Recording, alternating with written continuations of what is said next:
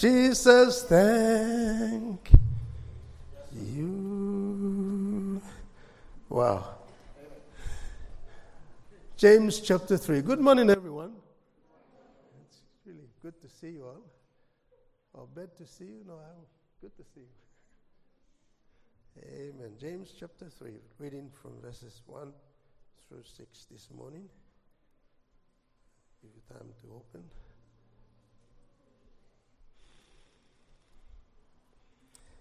You follow as I read.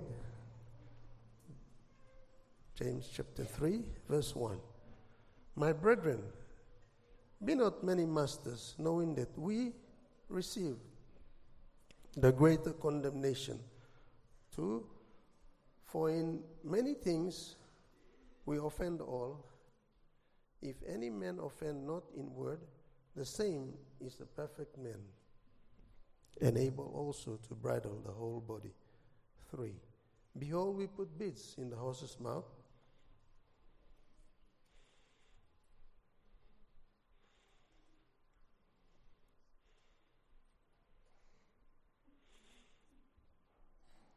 that they may obey us, and we turn about their whole body.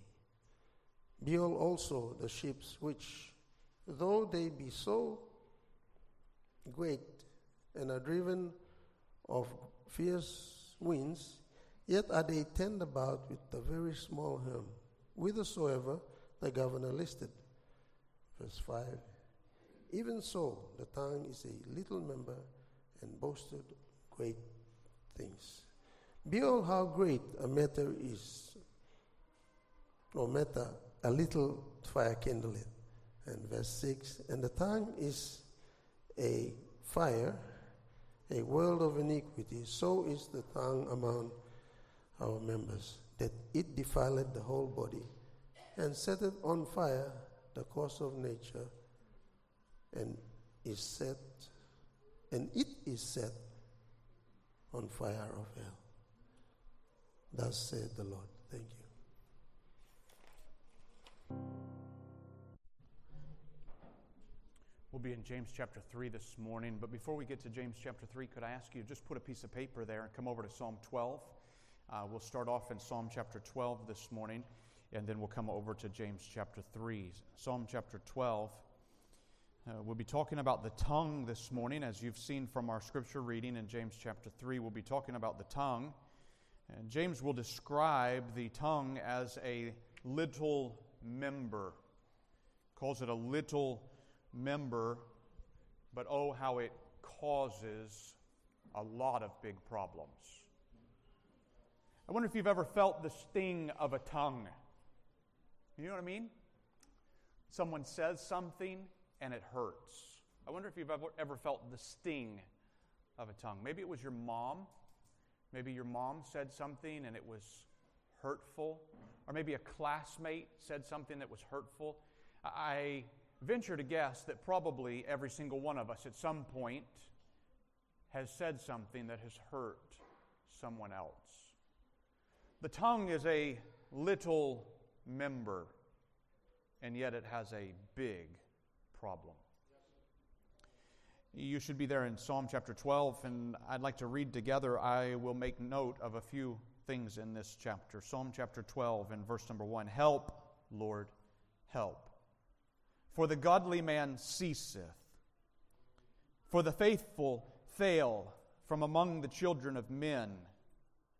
They speak vanity, everyone with his neighbor, with flattering lips, and with a double heart do they speak. The Lord shall cut off all flattering lips, and the tongue that speaketh proud things, who have said, with our tongue will we prevail, our lips are our own, who is Lord over us? For the oppression of the poor, for the sighing of the needy, now will I arise, saith the Lord. I will set him in safety from him that puffeth at him. The words of the Lord are pure words.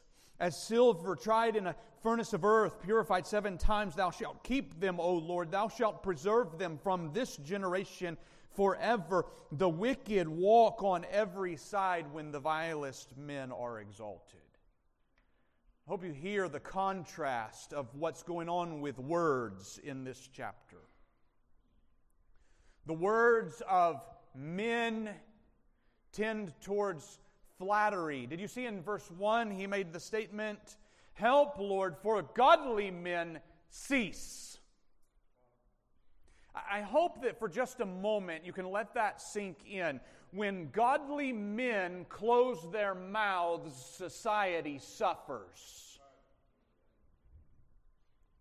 When godly men close their mouths, when we don't speak up for what is right, society suffers. But instead, you saw in verse 2, men speak vanity with their neighbor, and with flattering lips they speak, and their heart is double-hearted. In other words, with flattery they say one thing, but really they have a whole different thought going on in their mind. Oh, we see this in our society. Just this week, I'm in a WhatsApp group with a member of Parliament. He's a friend of mine. We've been friends for a long time. He added me to his WhatsApp group. And I'm sure that some of you would be in similar situations. He posted a picture of himself in a meeting, which was nice for him to do. It lets us know what he's doing. But for the next several hours, all of the comments that came from it, "You powerful too much," "Big man," "Next Prime Minister," "Action Member," all of the comments that came from it made me hit mute. Why in the world are they saying all of these things? It's not his fault that they're saying it. It's the people who are with flattery. "Oh, we love you." Why? Because they're hoping that he'll give them some kind of project. Oh, come on. Speak truth, brothers and sisters. Speak truth. When godly men cease speaking, society suffers. And ungodly men with flattery will speak. Speak truth, brethren.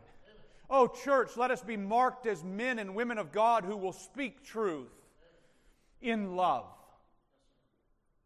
Don't look for ways to just say, "Oh, this is the truth, and I just dropped you a truth bomb." No. Speak truth in love. There's a right way to speak. There's a loving way to speak. There are truthful things to speak. But if all you're doing is speaking flattery, you're acting with double-heartedness. And society suffers because of it. And then out of this, we see the contrast. Oh, the words of the Lord are pure words. Like silver tried 7 times in a furnace, the words of God are magnificent. Oh, so much more valuable than those throwaway vanity words that man has with his double-heartedness. And with this thought, we come into the book of James. I'd like for you to look at James chapter 3 with me. We'll be there. I'll read in just a moment. James is going to summarize the fact that we have a problem with our speech. I might say it a couple of different ways. With our speech, with our mouth. James is going to use the word tongue to summarize. Tongue. Your tongue is a small member, and it can get you in a lot of trouble. Remember that James writes this epistle, 5 chapters. He writes it to believers who are scattered abroad. These are brothers and sisters that were a part of his church. He had pastored them. He is the brother of Jesus. He had pastored these friends, and now they're scattered abroad, and he cares about their souls. He doesn't tell us in his book, he doesn't tell us anything about how to get saved, but instead he repeatedly tells us to examine our faith. He does it 10 different ways, and today we'll be on our 5th one. Examine your faith. And one of the ways that you can examine your faith is you can examine, what is it that comes out of my mouth? I might use Paul's words, are you speaking the truth in love? Do you care about the brothers and sisters that hear the words that come out of your mouth? Are you speaking the truth? And are you speaking it in a way that's going to be edifying for the body? In a way that's going to be lifting up others that are in Christ? Now, if you're just lifting them up for your own personal gain, that's flattery, and that's sinful. Do away with that type of speech. But if you are speaking the truth in love for the edification of the brethren, then there's a really good chance that you are a true believer. We've put these as questions as we've looked at each section, and maybe the question that James might be asking today is, what does your speech say about what's going on in your heart? What does your speech say about what's going on in your heart? Or another way to say it would be this: a true believer should be able to control his tongue. A true believer should be able to control his tongue. Read with me James chapter 3. I'll read verses 1 and 2. I see them as introductory to this passage. My brethren, be not many masters, knowing that we shall receive the greater condemnation. For in many things we offend all. If any man offend not in word, the same as a perfect man, and able also to bridle the whole body. By the time you come into verse 2, you definitely see that he's talking about the tongue, and he will stay on that topic all the way until verse 12.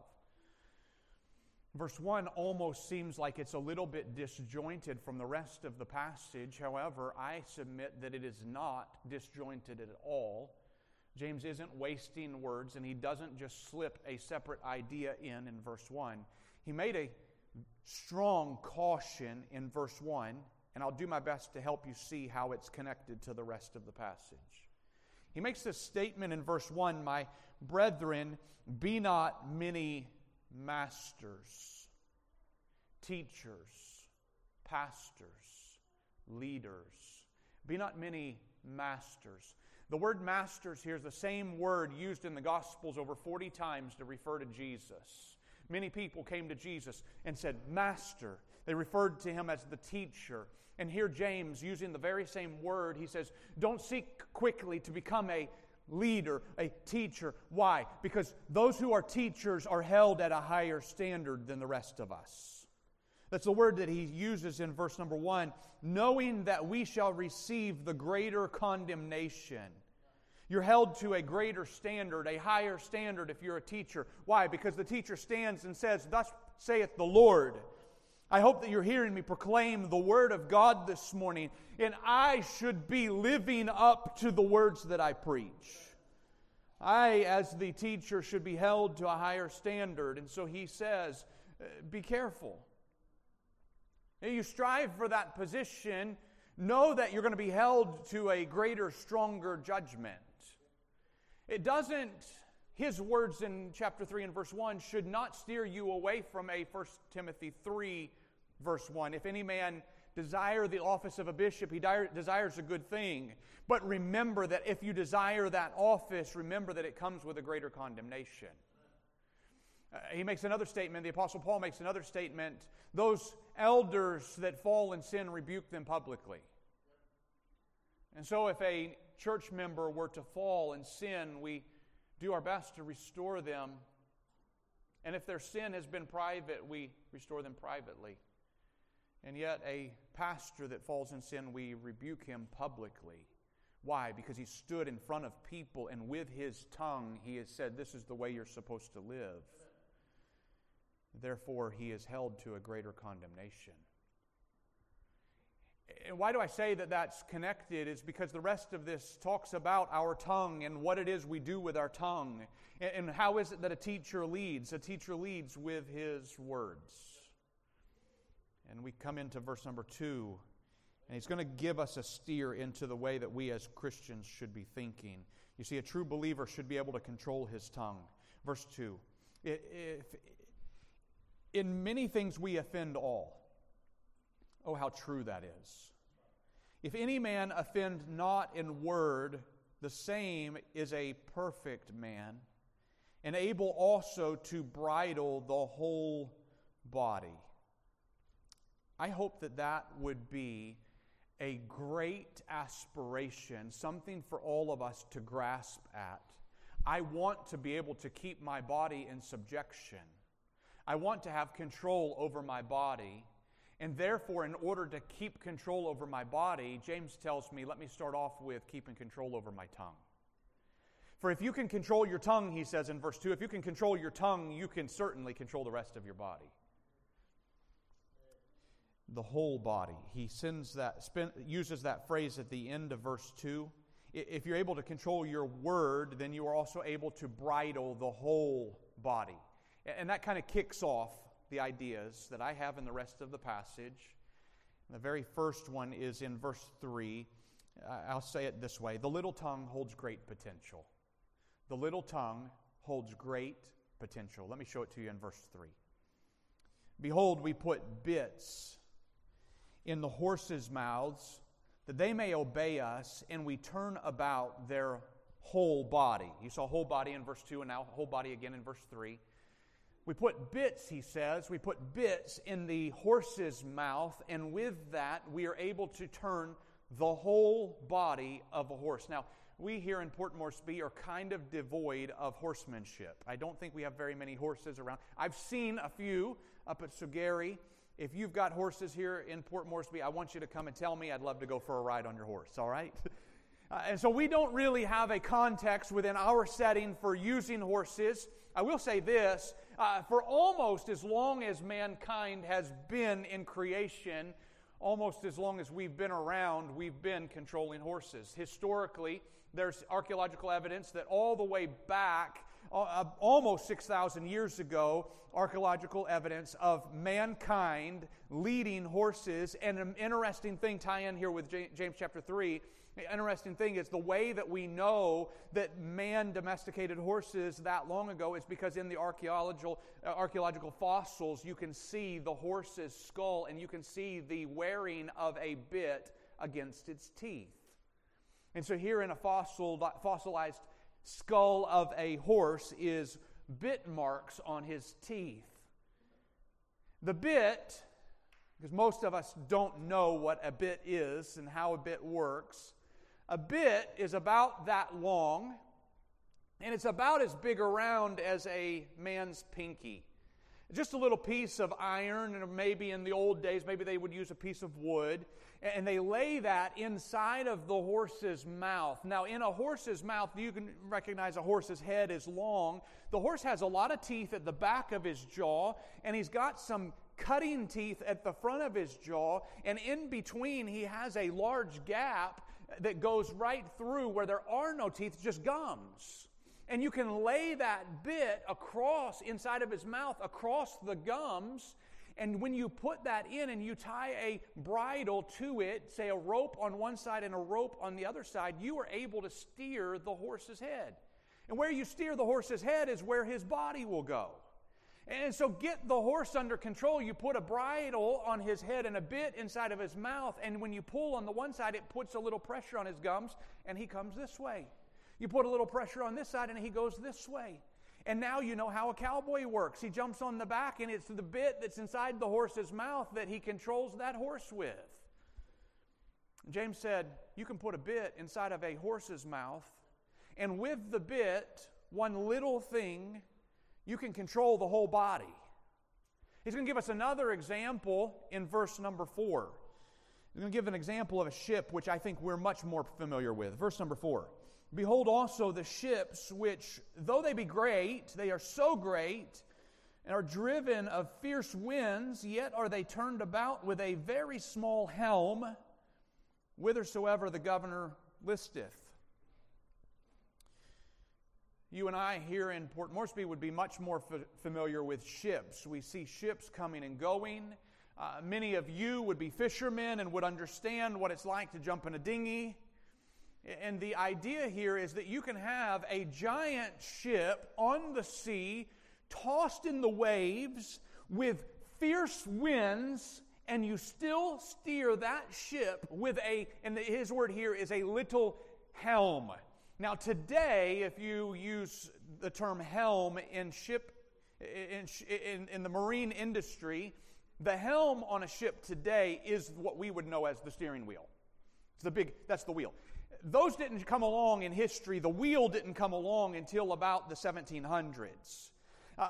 In his day, when he's referring to the helm that today we call the steering wheel, it is tied directly to what they called the helm at that time, and that's the rudder at the back. And the rudder at the back in that day was controlled by a long oar, we could call it an oar, a long stick that was attached to the rudder. The rudder is under the ship, and the helmsman would hold that stick and steer the ship using that.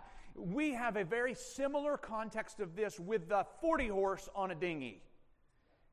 So you see the skipper on the 40 horse grabs a hold of the dinghy. He needs to turn the dinghy. He does it by steering. Very same idea.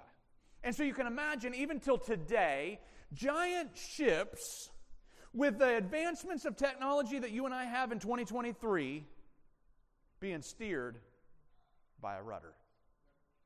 One little thing controls the whole thing. Example is a horse, one little thing, moves the whole body. Verse number 4, the one little thing, a helm, steers the whole ship. And so now, even so is your tongue. Verse 5. Even so, the tongue is a little member and boasteth great things. Your little tongue holds great potential, brothers and sisters. Has great potential. Now, we will see the negatives in just a moment, but I want you to remember your tongue has the ability to do great things. Here's the words of Solomon in Proverbs 18 and verse 21. He says, "Death and life are in the power of the tongue. Death and life are in the power of the tongue, and they that love it shall eat the fruit thereof." Keep in mind, brothers and sisters, you have the ability. Your little tongue holds great potential. Your little tongue, with that tongue, you have the ability to bring life to someone. Encouraging words to uplift someone. But oh, how easy it is with our tongue instead to cut down someone and hurt someone at the soul level. You have the power of life and you have the power of death in your tongue. James is going to go for the power of death. See verse 5. This brings us to the second point. Let me read verse 5. Even so, the tongue is a little member, and it boasteth great things. Behold, how great a matter a little fire kindleth. That brings me to the second thing is this. The tongue's little fire can burn everything around. The tongue's little fire can burn everything around. Did you hear the words there in verse 5? How great a matter a little fire kindleth. Without a doubt, Miss Katie, I don't know, Miss Katie's sitting over here, plays the piano. Miss Katie's from Hawaii, and if you've been paying attention to international news over the last week, perhaps the largest fire tragedy in U.S. history occurred this last week on the island of Maui in Hawaii. They estimate that perhaps as many as 1,000 people have died in that fire. The fire rushed through a town so fast that the people were not able to escape. So far, they've confirmed 111 people are dead. There's 1,000 people missing. They've only been able to identify 6 bodies. We're talking about fire that was so hot it melted cars. There's one very famous picture, it's not hard to find in the news, where there was a whole section of the highway. Vehicles were stuck in traffic, and the fire came faster than the cars could get out of traffic. And the people survived by jumping out of their cars, leaving the cars where they were, and they jumped into the sea and survived by being in the ocean as the fire passed by. It's not for certain how that fire started, but there is a good guess right now that perhaps a broken power line snapped, and it's guessed that that broken power line came down and hit some dry brush, and that the perfect storm wind conditions caused that fire to kick up, and in just about 8 hours from the time it started, one whole city, definitely the worst natural disaster in Hawaii's history. Oh, how great, James's words, oh, how great a matter a little fire kindles. Now listen to the words that he writes in verse number 6. And the tongue is a fire, a world of iniquity. Brothers and sisters, I hope you heard the words at the beginning of the sermon. A true believer should be able to control his tongue. And James reminds us, the tongue is a fire. It's a world of iniquity. You say, what's going on there? A world of iniquity. You're getting a chance with the tongue to see into the wicked soul of a person. Have you ever heard somebody talk, and when they talked, you thought, oh my goodness, there's a lot of wickedness in that person? That ought not be that way for believers. Oh, how great a matter that the little tongue can cause, the little fire that can then spread and become a giant inferno. So also is the tongue. In the end of verse 6, he says, so is the tongue among all our members, that it defiles the whole body and sets on fire the course of nature and is set on fire of hell. Your tongue is a little fire, and it will cause a big inferno to come along. And keep in mind that while that world of iniquity is coming from your heart, you've not bridled your tongue. As your tongue sets to fire, here's a little fire. Just remember that Satan's doing his best to come along and fan that. Oh, he loves to cause dissension among the brethren. A true believer should be able to control his own tongue. Hear the words of Jesus in Matthew 12, verse 34 and verse 35. For out of the abundance of the heart the mouth speaketh. A good man out of the good treasure of his heart brings forth good things. And an evil man out of the evil treasure of his heart brings forth evil things. Your small member holds a lot of potential. That little tongue can destroy a whole lot. If you can control that little member, you can control your whole body. But you don't control that little member, it's going to burn everything in its path. Oh, we have a lot of potential in our tongues, brethren. What's in your heart, Jesus said, will come out of your mouth. And what will come out? A whole world of iniquity. And what will happen when it comes out? You see the end of verse 6? It sets on fire the course of nature. In other words, the circle of life.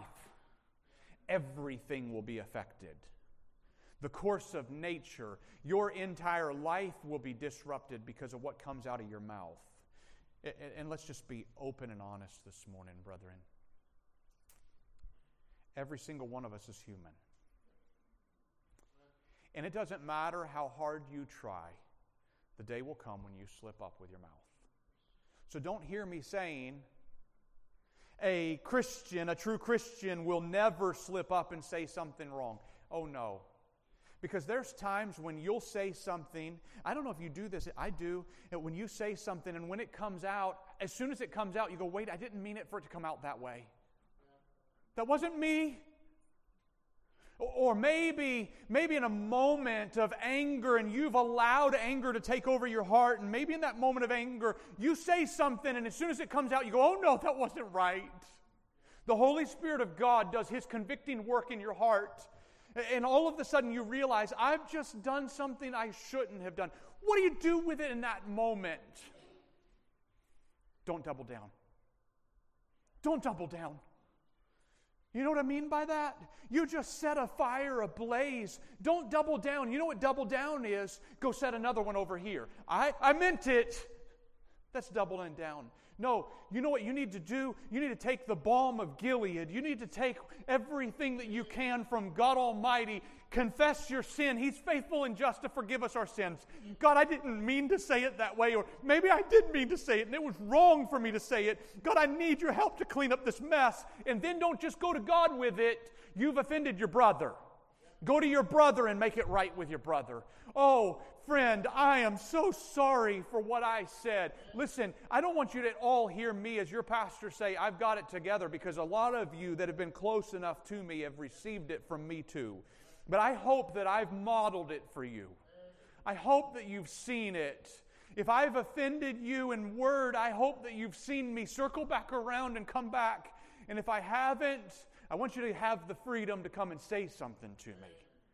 Because we as brothers and sisters in Christ should be careful with what we say. And when we offend, the one who has offended us, what should we do? Oh, just remember the words of James chapter 2. I'm going to be quick to hear. I'm going to be slow to speak. I'm going to be slow to wrath. I'm going to give opportunity for renewal. I want to make things right, and I hope that, brothers and sisters, I hope that your heart is inclined, that if you do make a mistake with your mouth, that you admit it, yes, this was sinful, and I need to come back and make this right. And can I encourage you? Give some very key people open doors to be able to speak into your life. My wife has free rein to speak into my life. Brother Eric has free rein to speak into my life. My dad has free rein. I have openly told them. Brother Phil, when he was here, and I loved the fact that Phil did not have any problem. Pull me off to the side and with tears at times say, I think you said this, but you meant that. And in moments of open-hearted love, correction. I've had times when Brother Eric has pulled me off to the side and he said, you said this, and I think that somebody else understood it this way. I think you need to go and make that right with that brother. I had no idea. It's helpful to have brothers and sisters in your life that can speak into your life. Our natural tendency, friend, is to say, I've got this thing figured out. My natural tendency is to say, no, I don't need somebody to tell me what's right and what's wrong. But the truth of the matter is, out of the mouth the heart speaks. And my heart is desperately wicked. I can't even know my own heart, and so I need somebody to speak into my life. It would be good for us. In honor, preferring one another, looking for ways to build up one another. Remember, your tongue has great potential, and if you don't use it right, you burn everything down. Oh, the depths that this fire will go to. Look at the end of verse number 6. It sets on fire the course of nature. Your whole life is going to get wrecked because of this fire. Well, where did that fire come from? And it is set on fire of hell. And we know the word hell. Those believers in that day, they would have recognized this word Gehenna. James is writing from Jerusalem. The word that he used there is Gehenna. We use that same word for our word hell today. And for them, the people that lived in Jerusalem, Gehenna was the city dump. It was the place just outside the city where they put their rubbish, and there was constant fires and smoke there. And for James to say to the brethren, the stuff that's coming out of your mouth that you're burning everybody with, it might as well be just coming out of the dump. You're just pulling that stuff out, and you're just letting that fire just kind of go out. And that fire is spreading out, and it's causing problems, and Satan's fanning those flames. And the next thing you know, you've scorched the earth all around you. Oh, let us stay away from Gehenna, friend. Let us guard our mouths. For a true believer should be able to control his tongue. That brings me to the third point. The third one is this: the tongue's unruly evil can poison others. The tongue's unruly evil can poison others. Let's read verse 7 and 8. For every kind of beast, of birds and of serpents and of things in the sea is tamed, hath been tamed of mankind. But the tongue can no man tame. It is an unruly evil, full of deadly poison. So every kind of animal has been tamed. And I can just imagine you're sitting there and you're going, but sharks, they haven't been tamed yet. Come on, don't give James a hard time. He's making a point here. All the different kinds of animals. So he says beasts, and you can just think, we started with horses and dogs, and they've even tamed tigers and lions and made bears dance to songs, and you can tame all kinds of animals. You can think of fish as well, birds. He says beasts and birds. The birds, I think of parrots and crows. They've tamed all sorts of birds. People buy them and put them in little cages so they can sing. What a sad picture. And then there's serpents, he says, and people have got pet lizards, and as crazy as some people are, they even have pet snakes. Even things of the sea. People have pet goldfish, and they've trained dolphins to do tricks, and they've even got whales. As awful as that is. All these different animals can be tamed, and yet in verse 8, the tongue can no man tame. And you say, why? What does he mean by that? Yeah, you try your best to go next door and tame your neighbor's tongue. Excuse me, sir? That tongue needs to be tamed. Good luck on that. The tongue can no man tame. It's an unruly evil. It's full of deadly poison. The Apostle Paul described it in Romans 3 and verse 13. He described the mouth of an unbeliever like this. Their throat is an open sepulcher. The mouth of an unbeliever is an open sepulcher. In other words, a hole that is intended to bury a dead body, and it's open. And we could even say, with all of the filthiness that is involved, a dead body is rotting at the bottom of that, and they just never filled it back in. That's what the mouth of an unbeliever is like. And with their tongues, they use deceit. The poison of serpents is under their lips. The mouth of an unbeliever is that way. I hope that as believers, brothers and sisters, your mouth is not that way. Your tongue can be so poisonous to others. Several verses that help us to see how wicked the tongue can be. Here's Proverbs chapter 6, verse 16 and 17. These 6 things does the Lord hate, and 7 of them are an abomination. So here are things that God absolutely hates, and one of them has to do with your tongue. He hates a proud look and a lying tongue, hands that shed innocent blood, a heart that devises wicked imaginations, feet that be swift in running to mischief, a false witness that speaks lies, and he that soweth discord among brethren. Interesting that 3 of those have to do with what you say.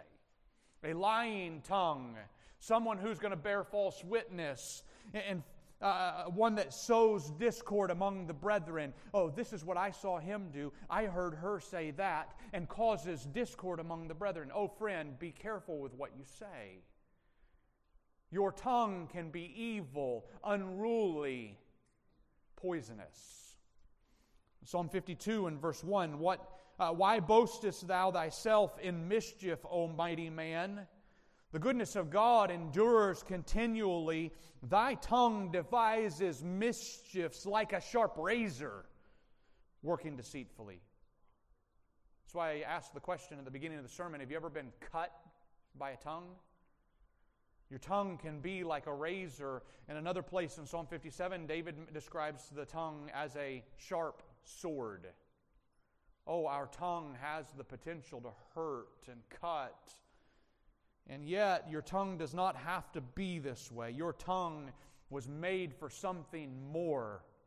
Remember that when our Lord Jesus Christ went to the cross and died on the cross for our sins, He died so that He could make us more like Him. When you put your trust in the Lord Jesus, He saves your soul and He saves your body, so that our bodies should be turned over to Him for His use, and that includes our tongues. There's a way that you and I should speak, and there's a way that you and I should act with our tongues that should be a reflection of our Lord. So here's a couple of ideas for that. Psalm 119 and verse 171, my lips shall utter praise. What am I going to do with my mouth? I'm going to utter praise to Him. When thou hast taught me thy statutes, my tongue shall speak of thy word, for all thy commandments are righteousness. Proverbs 15 and verse 4, a wholesome tongue is a tree of life. Don't let your tongue be used by the devil as asp, poison. Don't let your tongue be that way, but instead use your tongue as a tree of life. Inject life into the lives of brethren. Proverbs 21 verse 23, whoso keepeth his mouth and his tongue keepeth his soul from troubles. Proverbs 16 and verse 1, the preparations of the heart in man and the answers of the tongue is from the Lord. Another place, let the words of my mouth and the meditations of my heart be acceptable unto Thee, O Lord, my Redeemer. The one who changed my life has changed my heart, and my mouth should be a reflection of that change. Do you see the words here in this verse? The words, the preparations of the heart in man and the answer of the tongue. You see, it starts in the heart and it comes out of the mouth. What's going on in your heart will be reflected in your speech. And so don't hear me saying, well, you need to change the way you talk. Instead, hear me saying, what you say is a reflection of what's going on in your heart. You might need a change in your heart. These are the words that James is saying. Overarchingly, he's saying these words today. He's saying, if you're a true believer, you'll know it because of what you're saying with your mouth. You see, from the mouth, the heart's speaking. We have a few more verses I'd like to share with you. This is Psalm 34 and verse 13. This book of Psalms gives us a challenge. Keep thy tongue from evil and thy lips from speaking guile. Keep your tongue from evil. I hope as a believer this morning that you're working on controlling what you say. Proverbs 12 and verse 19, the lip of truth shall be established forever, but a lying tongue is but for a moment. Do you realize, kind of coming off of the bad things we say into the idea of lying with your mouth, but did you realize what he said in the book of Proverbs? That if you tell a lie, that lie only lasts for a moment, and you'll have to get another lie to cover up that lie, and then you got to go get another lie to cover up this lie, and before it's over with, you've forgotten which lies are there. But the word of truth is just established forever. Tell the truth, and you never have to make up anything to fix that. Just tell the truth. Number 4, we'll come back to James chapter 3. The tongue's fruit will reveal any hypocrisy of the heart. The tongue's fruit will reveal any hypocrisy of the heart. Read verse number 9 with me. Therefore bless we God. Therewith bless we God. With your mouth you bless God, even the Father, and therewith curse we men with our mouth, which are made after the similitude of God. In other words, with the very same mouth, I say, oh, bless you, God and Creator of all things, Almighty One of heaven, bless you. And I look at man, who is a creation in the image of God, and I say, curse you. He goes, wait a second, you can't do that. It doesn't work that way. You can't, with the same mouth, bless God and curse His image. You can't do that. Verse 10, out of the same mouth proceeds blessing and cursing. My brethren, these things ought not so to be. He just went straight to the point. You said, bless you, Father, and curse His creation. Blessing and cursing coming from the same mouth, it ought not to be that way. Here's Psalm 19 and verse 14. Let the words of my mouth and the meditation of my heart be acceptable in thy sight, O Lord, my strength and my Redeemer. I want my words to be pleasing to God. I want Him to see that what's going on in my heart is coming out in my mouth and that He's being magnified with it. I want the people that are around me to see that He is my Creator and He is worthy of all my praise. I don't want them to stand aside just in case they might get burned with my tongue or cut with my tongue. I don't want them to dash aside out of the way of what might be coming out of my mouth. Instead, I want them to join in with me in praise of my Heavenly Father. So there should be no space in my vocabulary. There should be no space for gossip. There should be no space for me to cut down with my words, and there should be no space for me to belittle someone. You see, church, hear me well. Your words are an indicator of what's going on in your heart. Your words are an indicator of what's going on in your soul.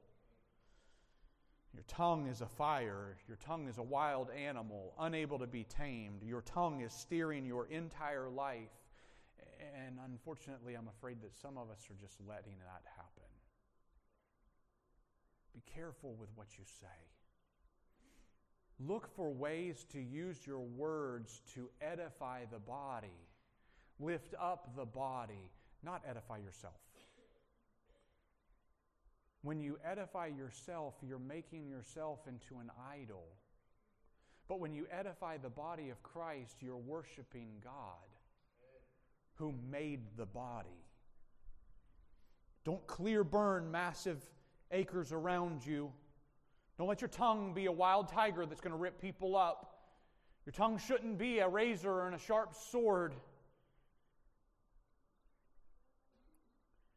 I hope that you don't rejoice when you belittle someone.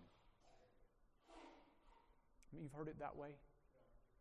Manya, I'm toko same na mi bekim. Yeah, I'm hard to talk. You know what you did? You cut him to pieces with your words. It ought not to be that way. You and I, brethren, sisters, we should be using our tongues to magnify our Heavenly Father, not going two ways. It should be a singleness of our heart. I want the words of my mouth to be acceptable to the Heavenly Father. Now, He's going to give us two examples to help us cement this idea that your mouth should be only producing one type of fruit. There's two examples. He gives us the example of water and the example of fruit. So see them in verses 11 and 12. Verse 11. Doth a fountain send forth at the same place sweet water and bitter? You don't go to a mountain spring to fill up your water bottle and think, I wonder what kind of water it's going to be today. You don't do that. You come to the mountain spring because you've been there before and you enjoy that water. And you put your water bottle into that spring and you drink deeply, and you go for a second time. You drink deeply again even though your belly is swelled full. I've done this. You go back a third time and fill it up. You're going to carry that one home. Because the water that comes from that mountain spring is sweet.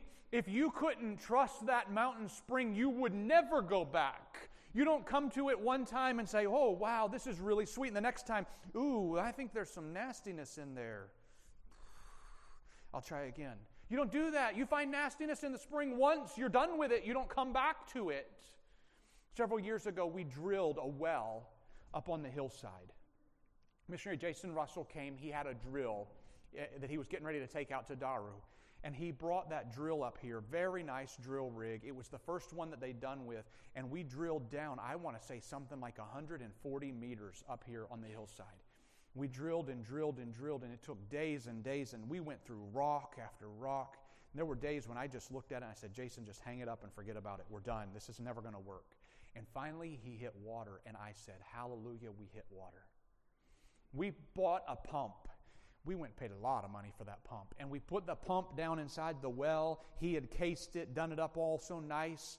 He's gone away now, and we've got a pump down in there, and he told me this is the way you do it. You choke down the flow so that it's always pumping, and it's just going to be constant. It's going to provide about 5 liters a minute, which is not a whole lot, but if over a day, there's a lot of minutes in a day. And I thought to myself, we're going to hook this up, and we're going to have good, fresh water for our campus, because my goodness, it's so hard to get water out here. Special thanks, Paul, Donovan, and Kira, thank you. And we're trying to get water out of the ground. And would you believe, every day I would go to that pump. And that pump was just pumping out. It was just pumping water out, and it's just pouring it out on the ground. And on day one, I went to it, and I looked at it, and I thought to myself, it's a little bit yellow. Maybe it needs a few days to clear up.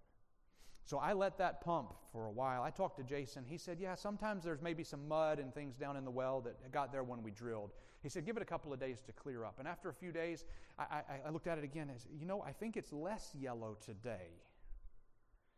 But it was less yellow, so I thought to myself, I'm going to taste it. I won't swallow it, I'll just taste it. And I got down on one knee next to this pipe and put it in my mouth.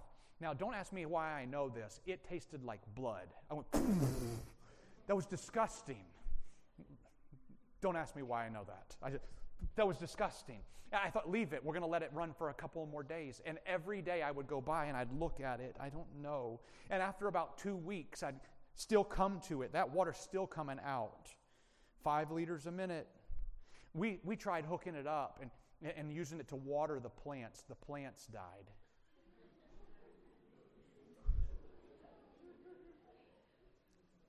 After about 4 weeks, I thought to myself, I'm just going to try and taste it every day. Maybe it's going to change. And every day I came and tasted that well water every day.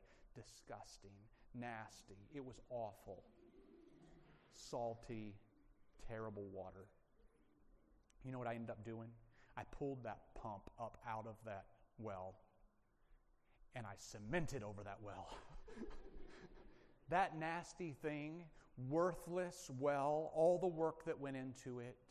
You know why? Because when the well is bad, there's no hope. You're not going to change. You don't come to a spring and sometimes it's good and sometimes it's bad. It's either good or it's bad. And it didn't matter how many weeks in a row I ran that water and tried to get the bad water out and just kept filling back up with bad water. And James makes the point here. You go to a spring, it's either good or it's bad. And then he's going to give us another one, and you might know this one well, verse number 12. This has to do with agriculture. Can the fig tree, my brethren, bear olive berries? Duh, no. That's the answer. He was asking us a stupid question so that you didn't even have to think about it. Does a fig tree give you olive berries? How about a vine? Does it give figs? Of course not. So can no fountain both yield salt water and fresh? It doesn't work. You don't get both salt water and fresh water from a fountain. You don't get figs off of a vine. Figs come from a fig tree. And the fig tree doesn't give olive berries. We all know that. Now, he didn't just help us with an agriculture lesson. That was there for a point. And the point was, your mouth should be changed because of what God's done in your heart. And now there should be a difference in what's coming out of your mouth. And there shouldn't be one day where you're blessing and up to heavenly praises and singing, Jesus, thank you, and then walking out and cursing your kids and cursing your neighbor and cursing your coworkers. No, that shouldn't be happening. And then come back to church on Sunday and bless the Lord, oh my soul. Oh, no. No, either it's right or it's wrong. And if you find that your mouth is wrong, there's a need for God to do some cleaning in the heart. Oh, brothers and sisters, don't run away from His correction. You see, for every true believer should be able to control his tongue. I'm going to close with this thought.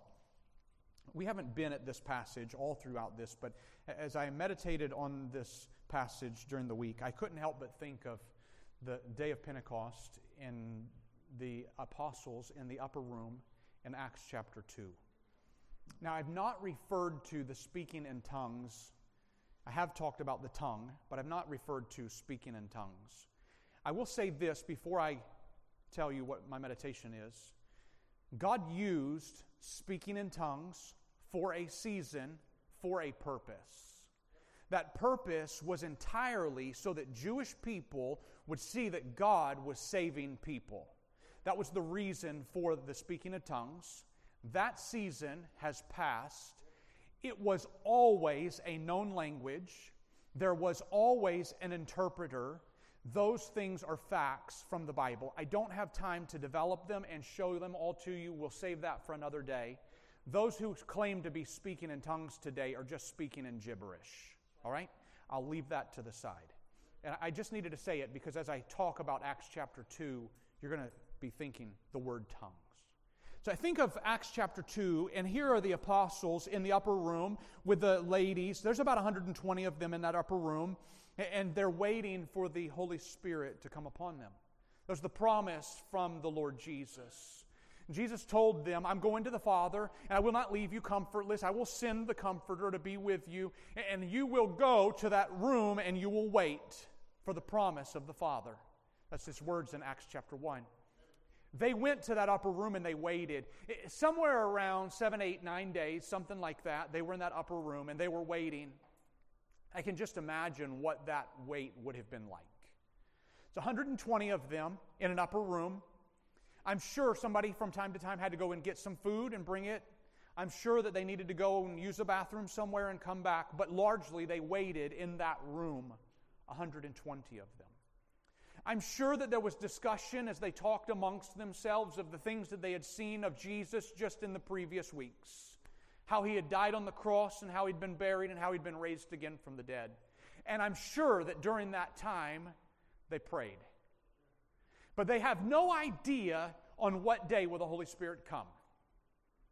And they have no idea how much longer are we going to wait. Are we going to wait for, will it be another day, or will it be another month or a year, or how long are we going to be here in this upper room? We don't know, but they patiently waited. And I can just imagine on the moment when the Holy Spirit came, what that must have been like. As they in that room, I don't know, they're talking or they're praying, but the Bible says that the first indication was the sound of a mighty rushing wind. It wasn't a wind, it was a sound of a wind. And that mighty rushing wind sound came through that upper room, and I can just imagine that got everybody's attention.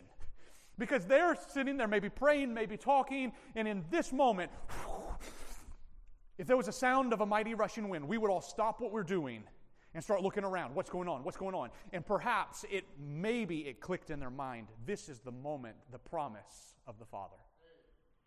And then following after the mighty rushing wind, and I see a parallel between this and Elijah. If you remember Elijah on the run, and he's in that cave, and there was the mighty wind, and then there was the mighty fire, and then God came to him in a still small voice. I see a parallel between these two. And I think that probably the apostles recognized it immediately as well. So the sound of mighty rushing wind, and now the apostles stop, and they're looking at each other, and then above all of those believing apostles appeared, the Bible says, cloven tongues of fire. Cloven, it means that it's split. Tongues, it's just like a little fire. Cloven tongues as a fire, and it's as if every one of those believers had a little flame of fire above their head. They're not going to burn their hair, but there's just, and you can just imagine this pause in the room as they're looking at each other. Bing, bing, bing. If the Holy Spirit is coming upon them, well, be thrilled with the fact that the moment you put your trust in the Lord Jesus, the Holy Spirit comes to dwell within you, and your body becomes the temple of the Holy Ghost. Those guys had to go through that transition. They hadn't been there yet. The Holy Spirit hadn't come yet. Now today He has. I'm so thankful for that. But in that moment, I can just imagine as they look across the room and there's cloven tongues of fire upon everyone. I don't know if there was an unbeliever among them. It would have been obvious if there was. No fire. I can just imagine Peter's like, hey, we need to talk.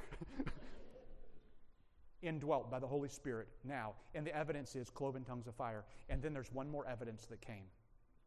I don't know if you remember this. Before they went outside to the temple, and before Peter preached, and 3,000 people got saved, while they were in the upper room, the Bible says they began to speak with other tongues. Now listen closely, and I don't want to hyper-spiritualize this, but I want you to hear this. Isn't it interesting that when the Holy Spirit came upon them, it changed how they spoke? Did you hear me say that? Isn't it interesting how when the Holy Spirit came upon them, it changed how they spoke? Do you remember what Peter's problems were? Dude couldn't shut up. Said stuff that caused Jesus to say, "Get thee behind me, Satan." Going forward, Peter magnifies Jesus. Going forward, the apostles are pointing people to the Lord Jesus. You see, when the Holy Spirit comes upon you, brothers and sisters, when you get saved, at the moment of salvation, the Holy Spirit comes upon you, and there should be a change in the way you talk. A true believer should be able to control his tongue. Heavenly Father, I pray that we would take the words that we've heard this morning. I pray that we would look for ways to make things right with those whom we've offended with our tongues. I pray that we would be careful with what we say. We would not shy away from speaking the truth in love, for society suffers when godly men shut their mouths. Lord, I pray that we would speak truth in love for the edification of the body, that we would lift up brothers and sisters, that we would not tear down, that we would not bless God with one side of our mouth and curse His image bearers with the other side. Lord, I pray that we would love the brotherhood. I pray, Lord, that we would be careful with what we say, slow to speak, slow to wrath. Lord, I pray that we would bridle our tongues so that we can more perfectly control our whole body. For it's in your beautiful name I ask these things. Amen. The Lord bless you, church. Love you.